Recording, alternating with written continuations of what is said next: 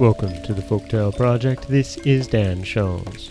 Today we're going to start 3 stories from Carl Sandburg's Rutabaga Stories. And these 3 all, luckily go together nicely. They're 3 stories about the gold buckskin Whincher. And in it we meet Blixie Bimber and her family. We meet Jason Squiff and his family. And we meet Rags Hagabuck, the Ragman, and his family. Our first story is the story of Blixie Bimber and the power of the gold buckskin Whincher.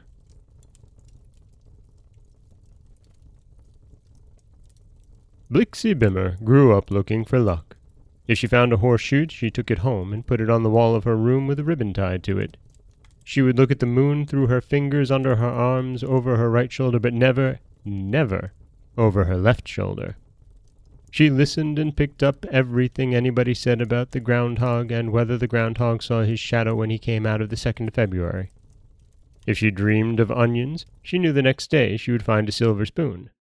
If she dreamed of fishes, she knew the next day she would meet a strange man who would call her by her first name. She grew up looking for luck. She was 16 years old and quite a girl, with her skirts down to her shoe tops, when something happened. She was going to the post office to see if there was a letter for her from Peter Potato Blossom Wishes, her best chum, or a letter from Jimmy the Flea, her best friend she kept steady company with. Jimmy the Flea was a climber. He climbed skyscrapers and flagpoles and smokestacks and was a famous steeplejack. Blixie Bimber liked him because he was a steeplejack, a little, but more because he was a whistler. Every time Blixie said to Jimmy, "I got the blues. Whistle the blues out of me," Jimmy would just naturally whistle till the blues just naturally went away from Blixie. On the way to the post office, Blixie found a gold buckskin Whincher. There it lay in the middle of the sidewalk. How and why it came to be there she never knew, and nobody ever told her. "It's luck," she said to herself as she picked it up quick. And so she took it home and fixed it on a little chain and wore it around her neck. She did not know, and nobody ever told her, a gold buckskin Whincher is different from just a plain common Whincher. It has a power.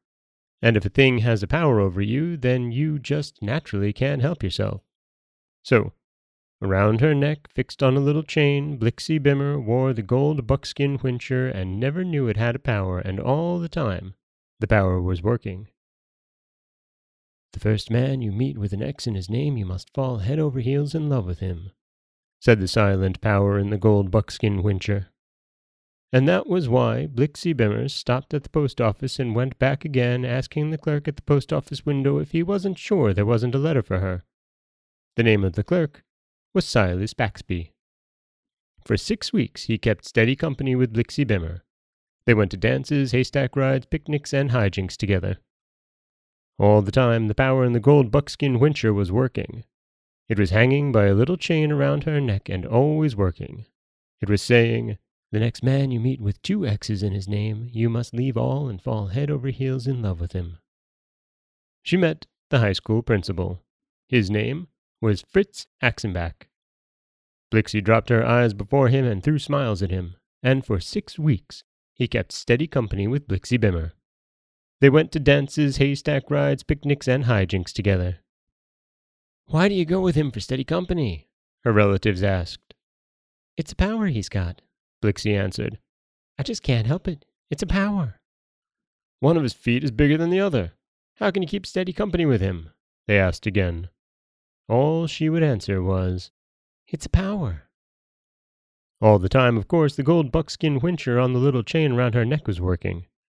It was saying, "If she meets a man with 3 X's in his name, she must fall head over heels in love with him." At a band concert in the public square one night, she met James Sixpicksticks. There was no helping it. She dropped her eyes and threw her smiles at him, and for 6 weeks they kept steady company, going to band concerts, dances, haystack rides, picnics, and hijinks together. "Why do you keep steady company with him? He's a musical soup-eater," her relatives said to her. And she answered, It's a power. I can't help myself. Leaning down with her head in a rainwater cistern one day, listening to the echoes and the strange wooden walls of the cistern, the gold buckskin whincher on the little chain around her neck slipped off and fell down into the rainwater. My luck is gone, said Blixie. Then she went into the house and made 2 telephone calls. One was to James Sixpix telling him she couldn't keep the date with him that night. The other was to Jimmy the Flea, the climber, the steeplejack. Come on over. I've got the blues and I want you to whistle 'em away, was what she telephoned Jimmy the Flea. And so, if you ever come across a gold buckskin whincher, be careful. It's got a power. It'll make you fall head over heels in love with the next man you meet with an X in his name. Or it will do other strange things because different whinchers have different powers. And that is the story of Blixie Bimber and the power of the gold buckskin whincher. And here we meet the Bimber family, and we meet the gold buckskin whincher, which will come up in the other 2 stories this week. And believe it or not, the power, despite the fact that it is the same whincher, will be very, very different.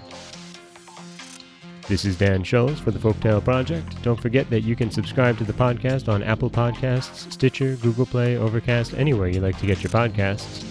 You can follow us on Twitter at Folktale Project. You can find us on Auto Radio, TuneIn Radio, iHeartRadio, Spotify, anywhere you like to listen. And you can always head over to folktaleproject.com, where you'll find a new story waiting for you every Monday, Wednesday, and Friday. As always, thank you so much for listening.